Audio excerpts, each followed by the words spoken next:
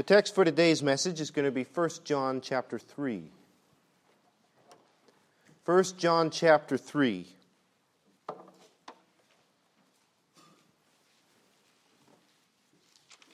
This is known as a general epistle of John. It's not written specifically to any church in particular, but it would be a circular letter, one that would be passed among the churches as he wrote to encourage them. At this time, he is the last living apostle. All the others have been martyred by this time. This probably is written in late 90s or close to 100, and John himself would be much older, very old at this point. But the things that he writes as he is led by the Spirit is a fitting cap to the New Testament because it is very raw and uncluttered truth. He just tells it like it is, and the things here this morning, I hope will touch our hearts and help to instruct us. John chapter 3, I want to pick it up in verse 11, and we'll read down through verse 24. 1 John chapter 3, 11 through 24 reads as the Bible says, verse 11, "For this is the message that ye heard from the beginning, that we should love one another.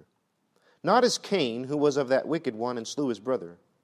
And wherefore slew he him? Because his own works were evil, and his brother's righteous. Marvel not, my brethren, if the world hate you. We know that we have passed from death unto life, because we love the brethren. He that loveth not his brother abideth in death. Whosoever hateth his brother is a murderer. And ye know that no murderer hath eternal life abiding in him.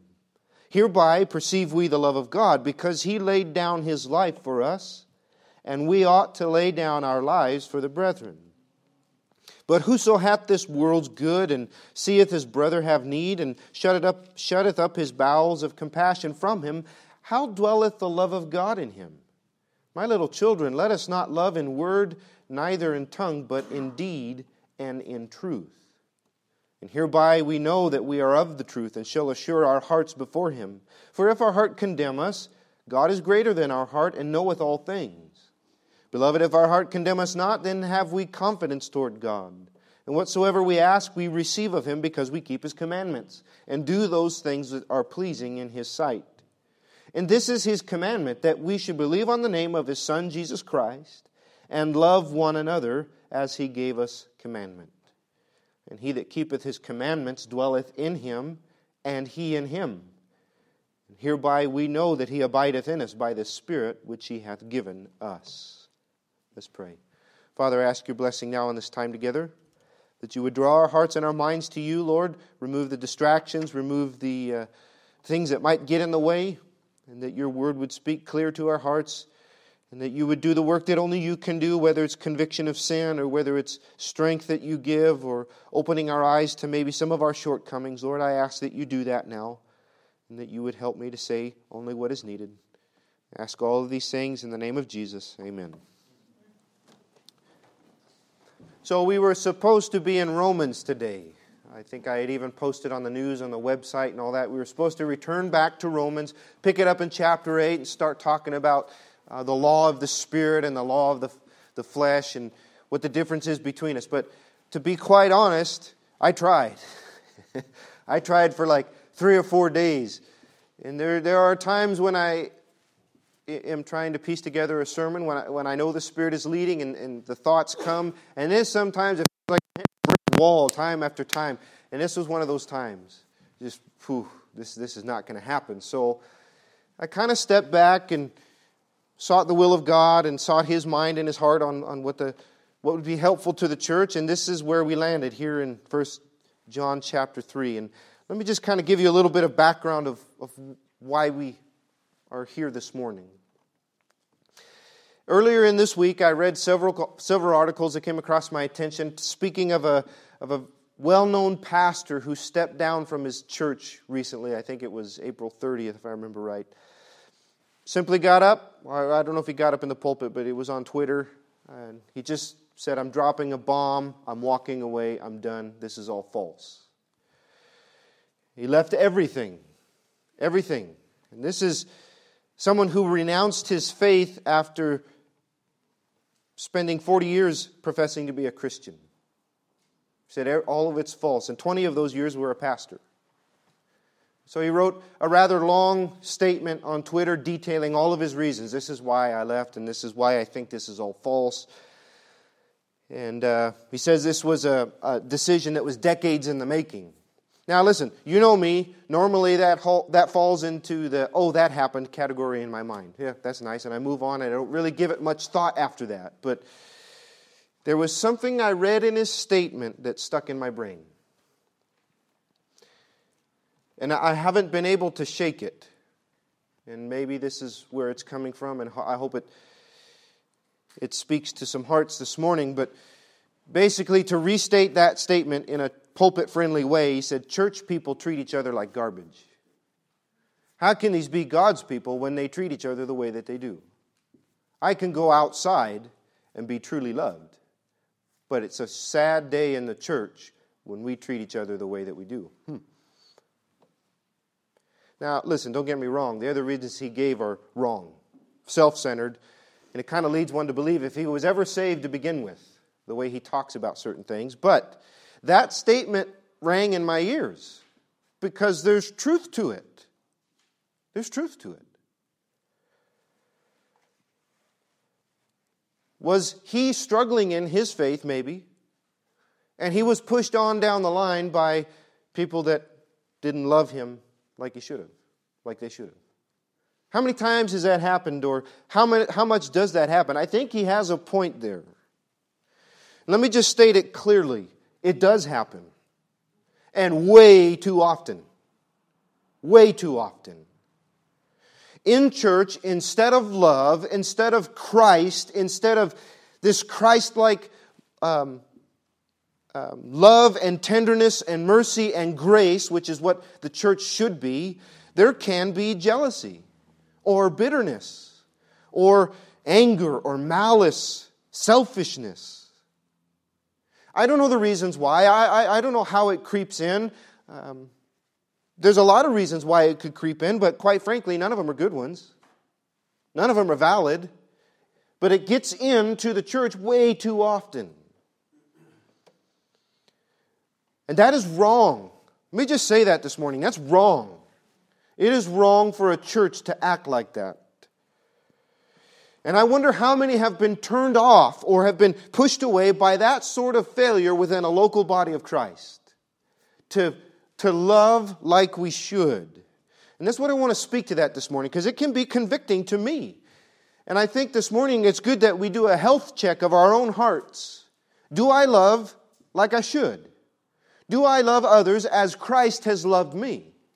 Do we as a body love others as Christ has loved us and given everything for us?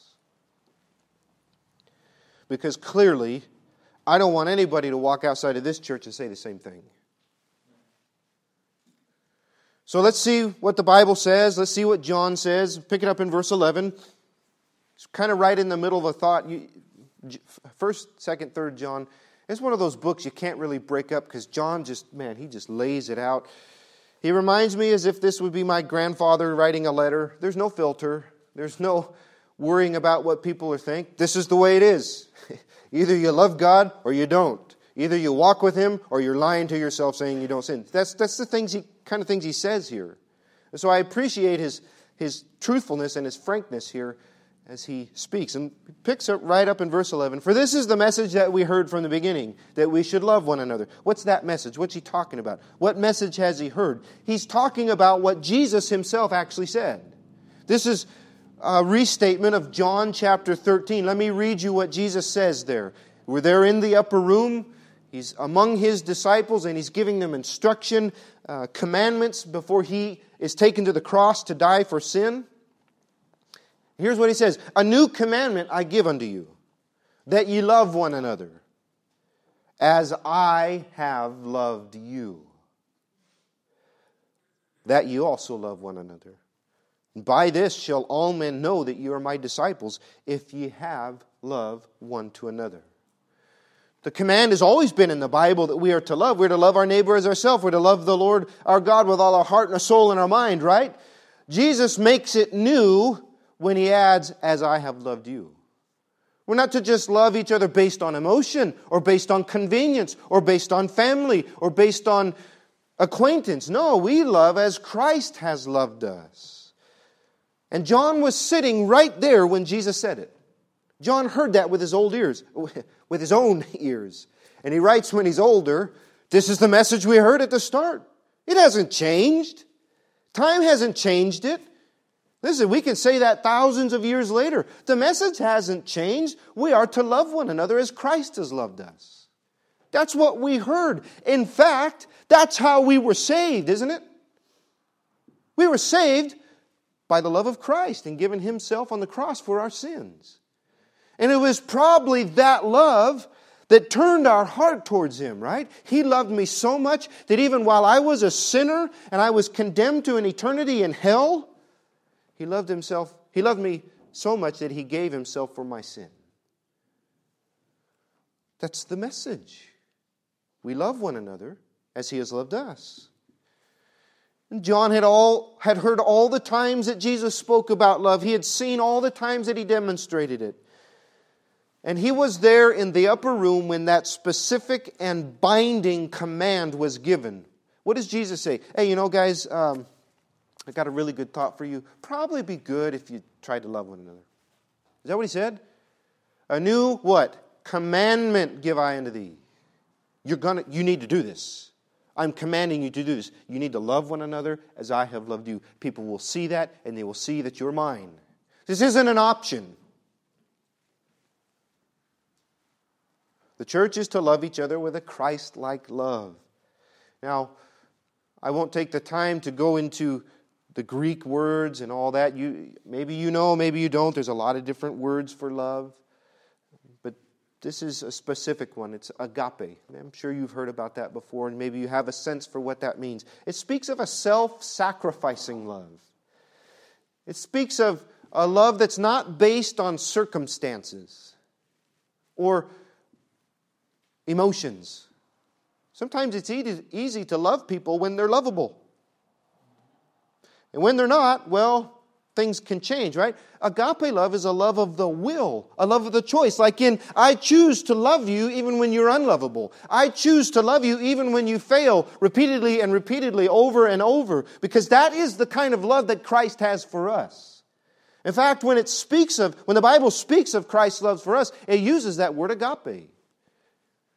There's nothing lovable in us when it comes to God. We're sinners. We've turned our back on Him.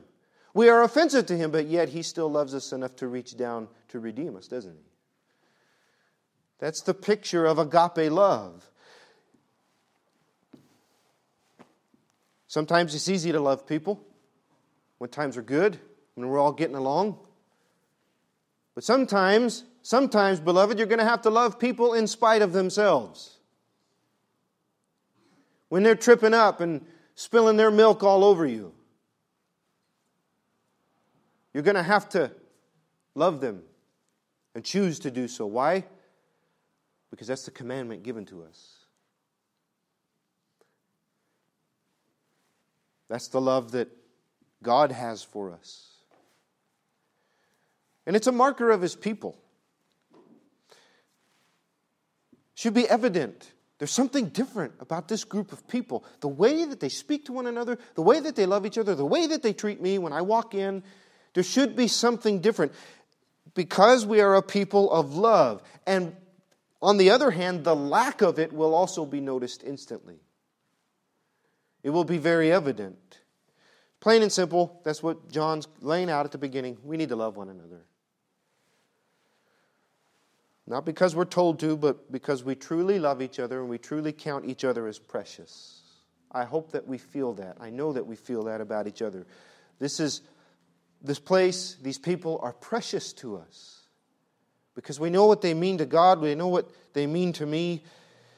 And this is a love that is different from the world too.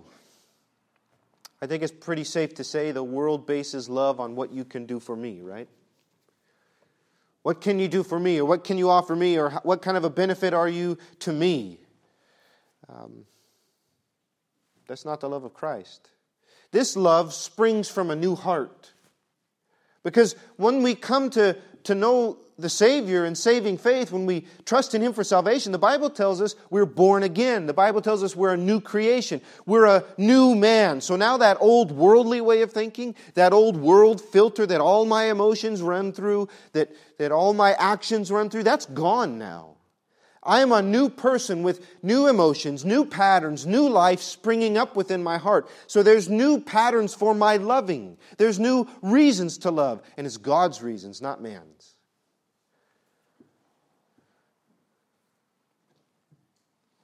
The problem is we can get comfortable. You've seen it. Somebody gets saved, gets baptized and all that, and man, they're on fire, right? They love everybody in the world. They want to tell everybody in their family, everybody in the neighborhood.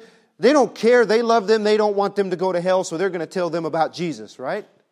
That is part of and a show of the love that's springing up within their heart. They want people to know Jesus because they've fallen so in love with Jesus and they know what He can do. Well, as time passes, sometimes we get comfortable, don't we?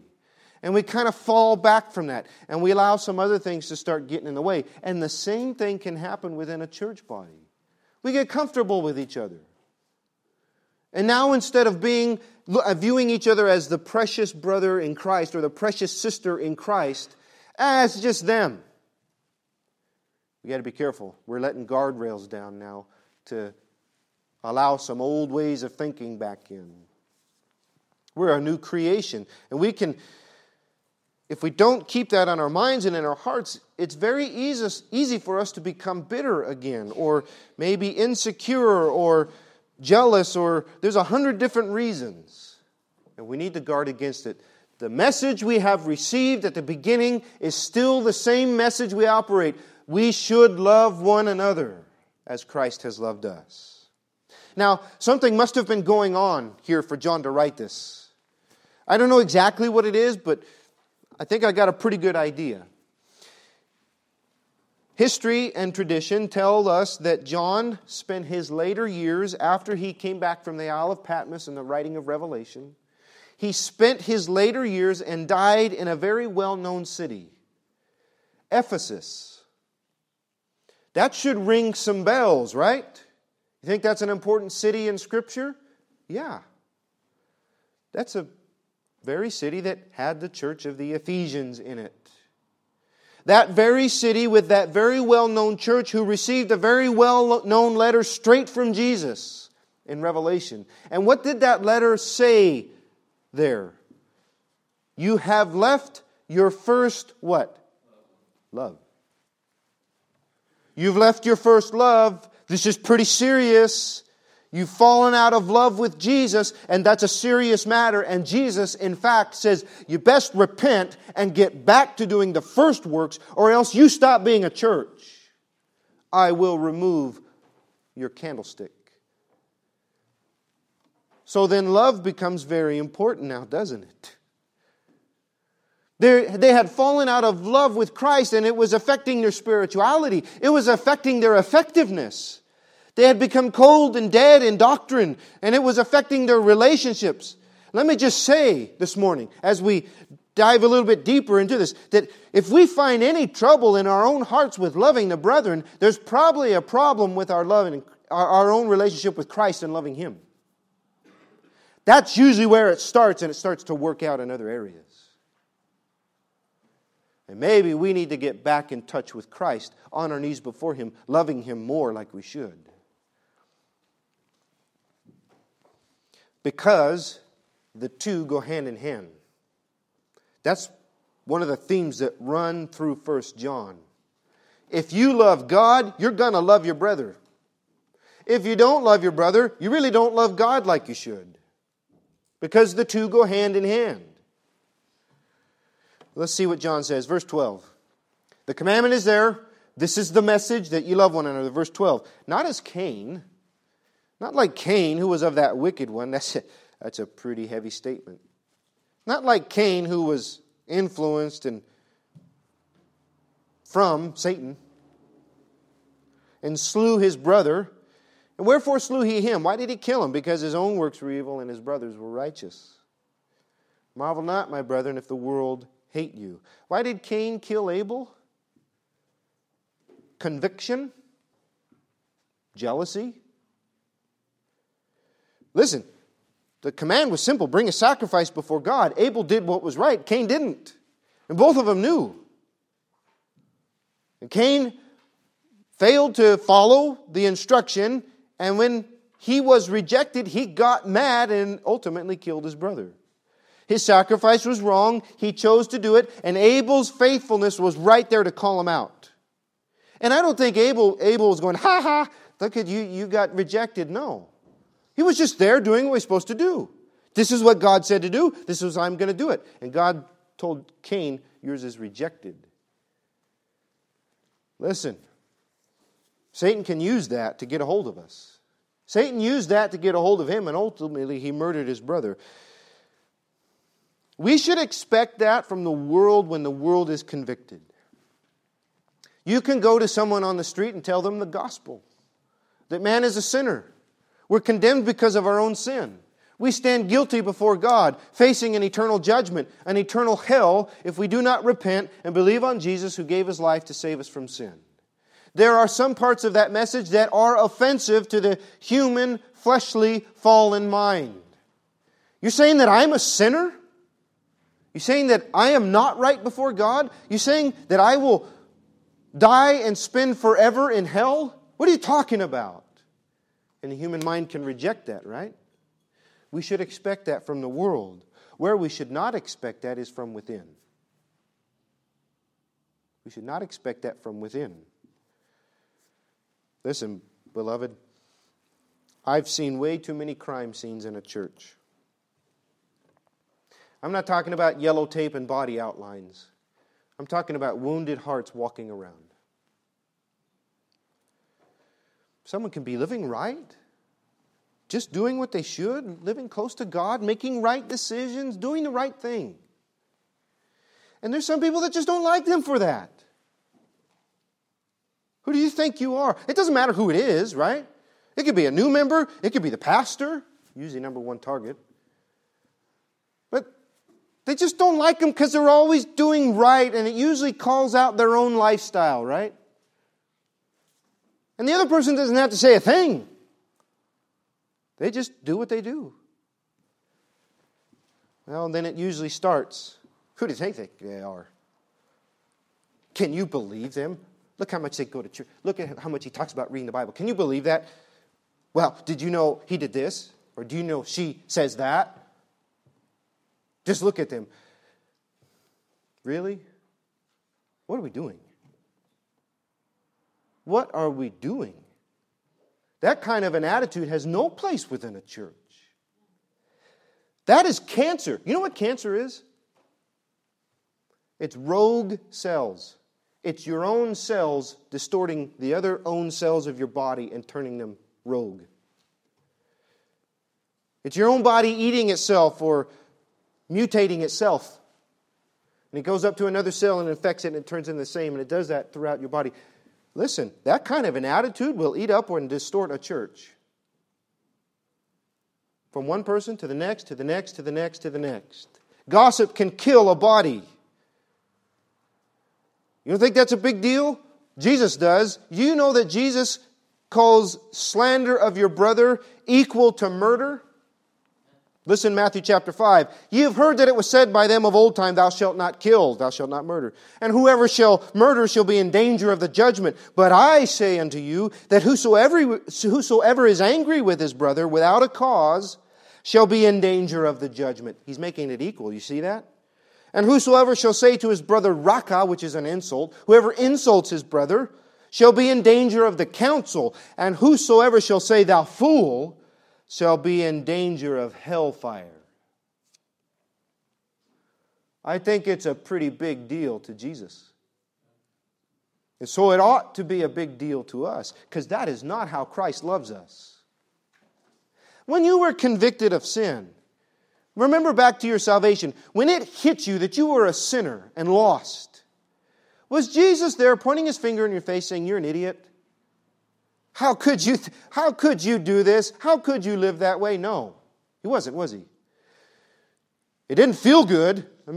I remember that. It didn't feel good. I was scared and I was uncomfortable and I was I felt guilty, but it was that gentle leading of the Spirit that led me to there to say, man, I need Jesus. Think of now, even after we have trusted Him and asked Him to save us, even now when I mess up, is Jesus there beating it to our head? Or is He saying, hey, Ryan, you need to be better? Christ loves us with a self-sacrificing, tender love, and we ought to love our brethren the same. Jealousy can lead to the same thing. Cain was jealous of the success of Abel. And listen, we have all been blessed to different levels, whether it be job or homes or whatever. And when others succeed or when others gain a blessing or when others better themselves in some way, we ought to rejoice with them instead of tear them down. We should congratulate rather than congregate in gossip and bitterness. Because that attitude is a slippery slope away from God. That's not who we are. Are we not Christian? Trying to be Christ-like? Oh, Peter and John, you got a new boat. I'm going to sink it. Did Jesus say anything like that? No. We ought to love one another as Christ loves us. Look in verse 14. We know that we have passed from death unto life. You understand? You understand where John's going? Here's how we know that a change has been made. Here's how we know we are a new man. Here's how we know that we are saved, that we have passed from death unto life, because we love the brethren. It's a product of the new man. It comes natural, spiritually. Here's how we know that we've passed from death unto life, because we love the brethren. He that loveth not his brother abideth in death. Whosoever hateth his brother is a murderer. And you know that no murderer hath eternal life abiding in him. Some people want to equate this to salvation. Listen, there can be some false professions for sure. But we're talking about living in the new man or not. There ought to be within us a deep, abiding love for our fellow brothers and sisters, because they are precious to us as they are precious to Him. Do you realize how much we have in common in Christ together? We know Him as Savior. We have yielded our lives to Him. We are part of His body here. We are looking forward to His return and eternity with Him. That is a bond that we do not have with anybody else in the world. All the promises, all the love, all the mercy that God's given us. It's a love that looks beyond each other's sins. In fact, doesn't it say that love covers a multitude of sins? A Christ-like love looks past each other's failing at times. Doesn't support it, but it looks past it to the person that God is trying to conform to His image. It's a love that's beyond this world. In fact, if it weren't for Christ, we probably wouldn't have anything in common. I probably wouldn't know some of you. No, this is a sign of God's work in us, that we are here, we love the Lord, we are together, united, and loving each other.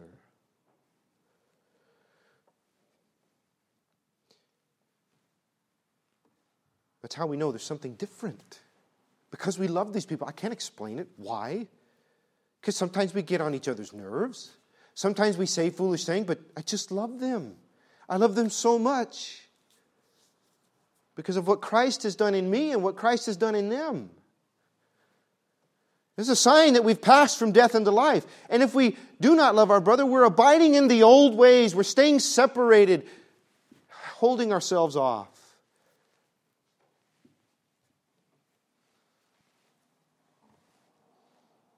I pray that people can see love within my own heart, a tender spirit within my own heart for the brethren.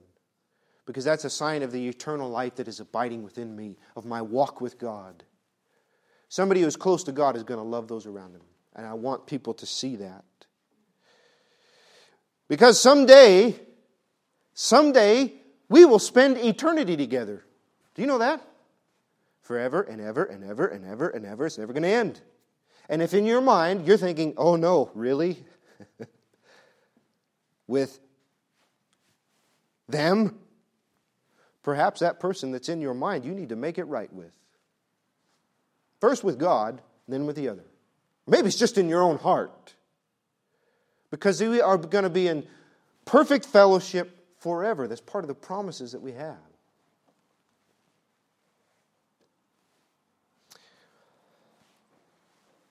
Look at verse 16.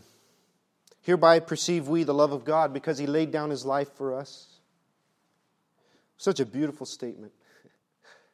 There is no doubt in Scripture, there is no doubt in my mind how much God loves us. Does not the same John who writes this record the conversation with Nicodemus in John chapter 3 and verse 16? For God so loved the world, He gave His only begotten Son, that whosoever believeth in Him shall not perish, but have everlasting life. This is how we know the love of God. He laid down His life for us when we have done nothing to deserve it. As a sinner, we stand in the place of the Roman guards who slapped Him in the face and spit in His face and mocked Him and beat Him and whipped Him. That's what our sins have done. That's what our sins cost Him. But yet He still loves us enough to give His blood and His life for our sins. I can't understand with my human mind how much God loves me. But I know it because He's shown it. This is how we perceive the love of God, because He laid down His life. And we ought to lay down our lives for the brethren. God's love is shown in the ultimate sacrifice. And I think we need to... Are we willing to do the same for our brethren? Would we lay down our lives? Listen, I think in deep down our core we would say yes. If it came down to it, we would lay down our lives for each other. It should be that way at least. But when it comes to the little things, we don't like to be inconvenienced. How can that be? When we might say, I love that church enough, I give down its life. But don't call me on a Tuesday afternoon, I'm busy. Don't ask me to come over. I've got a weekend plan, don't you know? You see how things can get in and start causing havoc? Truly loving each other means we may have to sacrifice for each other. You just might have to drop everything on a Tuesday afternoon at 3 o'clock, leave work early, and go to a hospital room to sit with somebody. You might have to drop everything and be at a hospital room or a brother's or sister's house late into the night as they battle with something. You might have to give up your nights home with your family as you sit in another's home to give counsel or to pray for or to just be there to love that brother or sister. You might have to cover someone while they are weak. You might have to lift them up. You might have to give up your time to help them. That's part of what it means to truly love. See, agape love is not selfish. Yeah, there's some things I really need to do right now, but this is more important because I love them. That's not just my job, by the way. You could take a memo, write it down. That's not just my job as I shepherd the flock. I'll be there. But you can too, because we love each other. 1 Corinthians 12 says, when one member suffer, all members suffer with it. One member be honored, all members rejoice with it. Now ye are the body of Christ, and members individually. That's part of what it means to be a body. Christ didn't ask questions, did He? He went to that cross in an instant. He met the needs around Him in an instant. I'm reminded of the storm on the Galilee Sea where He's sleeping in the boat. I think He's sleeping because He's tired. He's exhausted. But yet they're out on the boat and the waves start rocking the boat and they think, we're going to die. And they go wake Him up. Had Jesus been like any of us, He just might have said, I'm sleeping, leave me be. Give me another 20 minutes. Can't you see what's going on? But no, what does He do? He gets up, peace, be still. There might be things we have to drop for each other because we love each other. That's the point. How do we know that God loves us? He shows us. How do we know that we love each other? We ought to show each other. Verse 17, but whoso hath this world's good, and this is not just in word, this is in action too. But whoso hath this world's good, and seeth his brother has need, and shutteth up his bowels of compassion from him, how dwelleth the love of God in him? That's a very King James verse. He says basically what John's saying, you see one of your brothers has need, and it's talking about physical need, food or clothing or shelter or money, things along that line. You have that, and you see your brother's need, and you block off those mercies within your heart, that grace within your heart. How can you say you know God? How does the love of God dwell in you? Well, listen, Christ-like love is sensitive to the needs around us. There are some who struggle. You know that, right? There are some who struggle, and they might need help in a very physical way. Sometimes they say it, sometimes they don't. What does it say? Whoso hath this world's good and seeth his brother. Maybe it's not a need that's expressed vocally, but he sees struggle. And if we do not respond to that in compassion, where is God in our hearts? If we have the ability, we should. We should be quick to. We should be eager to. We should be willing to. And let me just say this morning, you see that happen, you find yourself saying, well, why should we help? Check yourself. Oh, they don't need help. Check yourself.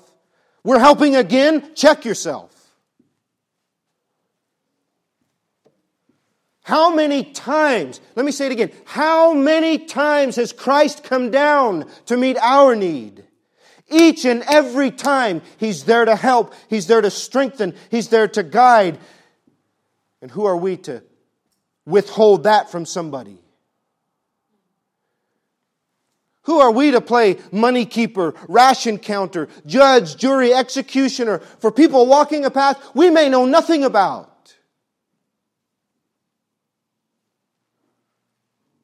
How about we show a little compassion? How about we have a little grace and a little mercy and rise to meet the need? It just may be that God may be seen through that. It just may be that you might bless a person in ways you can never think of. It might just be that you will lift a burden. You will lift a burden off some weary and weak shoulders as they struggle along. It just may be that Christ may be evident in that show of love.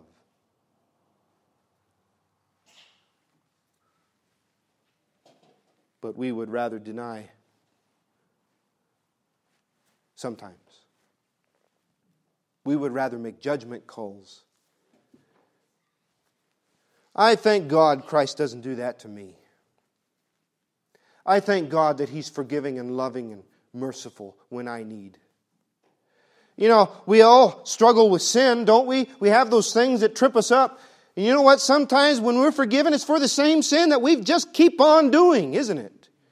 And you find yourself saying, Lord, I'm here again.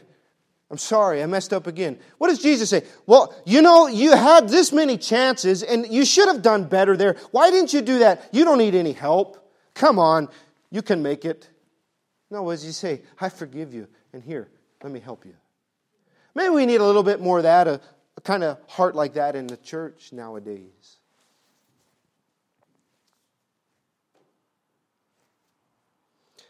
I pray it's evident rather than obviously missing in hurtful comments and attitudes that are given. Let it not be so here.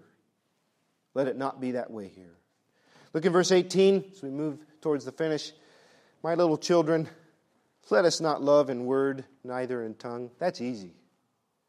I think Jesus Himself addresses this when He says somebody comes to you, or even your child, or maybe your friend says, hey, I need something. I think it's James, actually. It's still Jesus speaking, so it's all the same, right? The Bible says, let's put it that way, the Bible says if somebody comes to you and says, hey, I need something to eat, or I need a place to sleep, or I need a blanket, and you stand at the door and say, peace, be warmed and filled, I love you, brother. What good does that do? It doesn't do any good, does it? Sometimes we need to do more than just pray for people.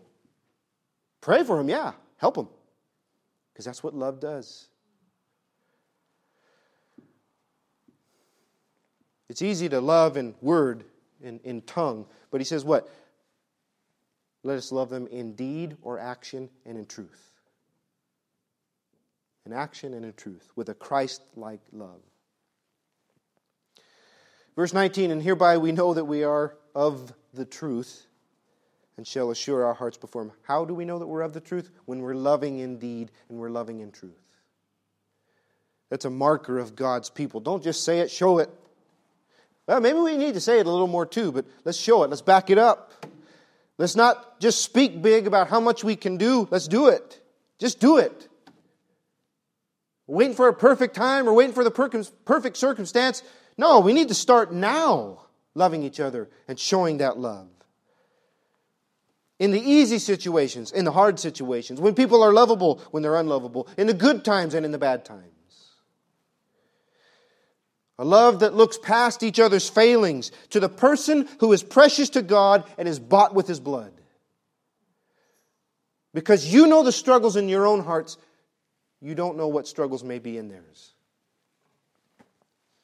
You don't think that's a big deal? It's a big deal. Listen, let me tell you right now, when someone feels loved and when they feel supported, they feel wanted and appreciated, that helps and strengthens them in ways you can't imagine. Tough times are easier to get through when you know somebody's got your back and they love you truly. And they know it's just a phone call away. But when that's lacking, when someone doesn't feel loved or supported or wanted or appreciated, when they feel attacked and pushed down, it does damage you can't even imagine. It pushes them away.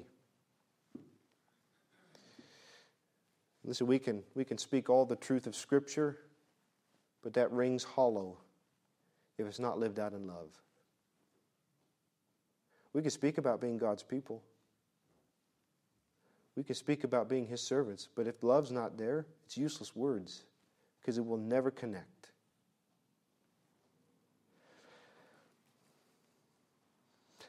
And let me just tell you right now, there's communities within the world that are far better at showing love than His own people. Why do you think there is a LGBTQ community that is so strong? Because they show they love each other. When that love should be shown when they walk in the doors of a church. Not only among the church, but to the people that come out from the inside. Come in from the outside. Because it's God's loved. God loves the sinner. God wants them to be saved. God loves His church. Calls it His bride. We ought to love each other the same way. Verse 20. For if our heart condemns us, God is greater than our heart and knoweth all things. And beloved, if our heart condemn us not, then we have confidence toward God. I don't preach this to condemn anybody. I preach this first at myself. I know my own heart and my own failings to do this. To show or to speak like I ought to. And if your heart is condemning you, God knows. God knows. And He is greater than the obstacles or the attitudes that might stand in the way. So perhaps we ought to repent and pray for grace. Maybe we need to offer forgiveness to somebody. Maybe we need to have the Lord root some bitterness out of our heart. Maybe we need to stop harboring an offense and make it right. God knows. That's between you and God. And He is the one who can help us change. He is the one that can make our heart tender again, if it needs be. Or maybe this morning you're good. If our heart condemn us not, then we have confidence toward God. If you think you're pretty good in that, then love people confidently. Because I tell you right now, you are an example to those around you. It is refreshing. Yes, can be a little convicting. But it's refreshing to be around people that truly love each other. And your love does wonders. Keep it up because God is evident in you. And if we need help, well, simply think of this. Think how much Jesus loves you. He died to save you. Doesn't Romans chapter 5 tells us? Herein is the love of God commended toward us, that while we were yet sinners, Christ died for us. When there was nothing good in me, nothing desirable, nothing to give to God but my own sin, Christ died for me to save me. And He forgives me over and over again, often for the same sin. And He's always there to help and comfort and strengthen me. And His promise is to bring me home to Him someday. Think of all the times that He has worked in your life and brought you through. In fact, we couldn't make it and we won't make it without Him, right? Now look around you, because He's done the same for each one here. He's brought us together. Brought us together, called us to be a little community of heaven on earth here. All of us who know His love, all of us who know Him. We're here to love each other and to love the world, to spread the message. And chances are, let me just say this, in those hard times that God has brought you through, He used a brother or sister loving you through it to bring you through it. Let's finish with this thought in verse 22. And whatsoever we ask, we receive of Him, because we keep His commandments, and do those things that are pleasing in His sight. What is pleasing in His sight? Here's the commandment, verse 23, that we should believe on the name of the Lord, of His Son, Jesus Christ, and love one another. Pretty simple things God asks from us. Believe in Jesus, be saved, serve Him with our life, and love one another. And he that keepeth His commandments, verse 24, dwelleth in Him, and He in Him. And hereby we know that He abideth in us by the Spirit which He hath given us. This loving attitude is a sign of the presence of God with us. It's a sign of God in our life. It's a product of walking close to God. It's what He wants us to do. And if we are not close to God, that is going to be off in our life. And when we are walking and loving like we should, it brings His favor. It brings His blessing. We cannot expect to be blessed as an individual. We cannot expect to be blessed as a family. We cannot expect to be blessed as a church if we're not walking close to Jesus and loving each other like we should. In fact, that's how God is going to be seen in us. This is a sanctuary, not a Shark Tank. We come here to love, not get bitten. We come here to support, not get speared. We come here to heal. Love each other through the problems. Love each other through the junk you just walked through in the past week. Or the stuff you know that's coming. Because here Christ is all and in all. That's what it says. So His love better be evident, like a neon sign. I want it to be said of me. I want it to be said of us as Faith Baptist. Those people love each other. I can feel it. I can see it. They treat each other like gold. Not somebody walking out of here saying, man, I can't believe how they treat each other. I don't know if you have own issues with your heart in this. I know it's a good time maybe to check our own hearts and see where I fail and where I lack. I think we all could be a little better, can't we? We could all love each other a little bit better. Perhaps it's time to take a look within your own heart and lay that out before the Lord. And don't ignore it. Don't bury it down and wait for the last verse of the song so we can get out of here and go to lunch. No, right here and right now we need to take a gut check. Am I loving like I should? Maybe bring it before God and ask for His help. Let's pray. Father, I thank You for this day and all that You've done. I thank You for Your grace and Your mercy and Your endless, boundless love that You have for us. That You've reached down to us while we were sin-sick and sin-stained and sent Christ to die for our sins. That You have loved us enough to draw us close to Yourself that we might have a deep and abiding relationship with You. We are not worthy, Lord, and we are so grateful and thankful for it. And so, Lord, help us to see that in your example, and then to, in turn, love our brothers and our sisters with that same kind of love. It's hard sometimes, Lord, for our humanity. The things that get in the way, you know each heart, and you know the things that would trip us up, Lord. Sometimes it's hard to love like we should. I ask that you help us there. Remove those obstacles and those attitudes and the things that would get in the way, Lord, and help us to just truly and purely love each other. Help us to love the world around us, that we would want to see them saved and come to know you, Lord. You look into our lives. You see where we fail. Help us where we fail, Lord, and strengthen us and bring us and draw each heart to you. I ask these things in the name of Jesus. Amen.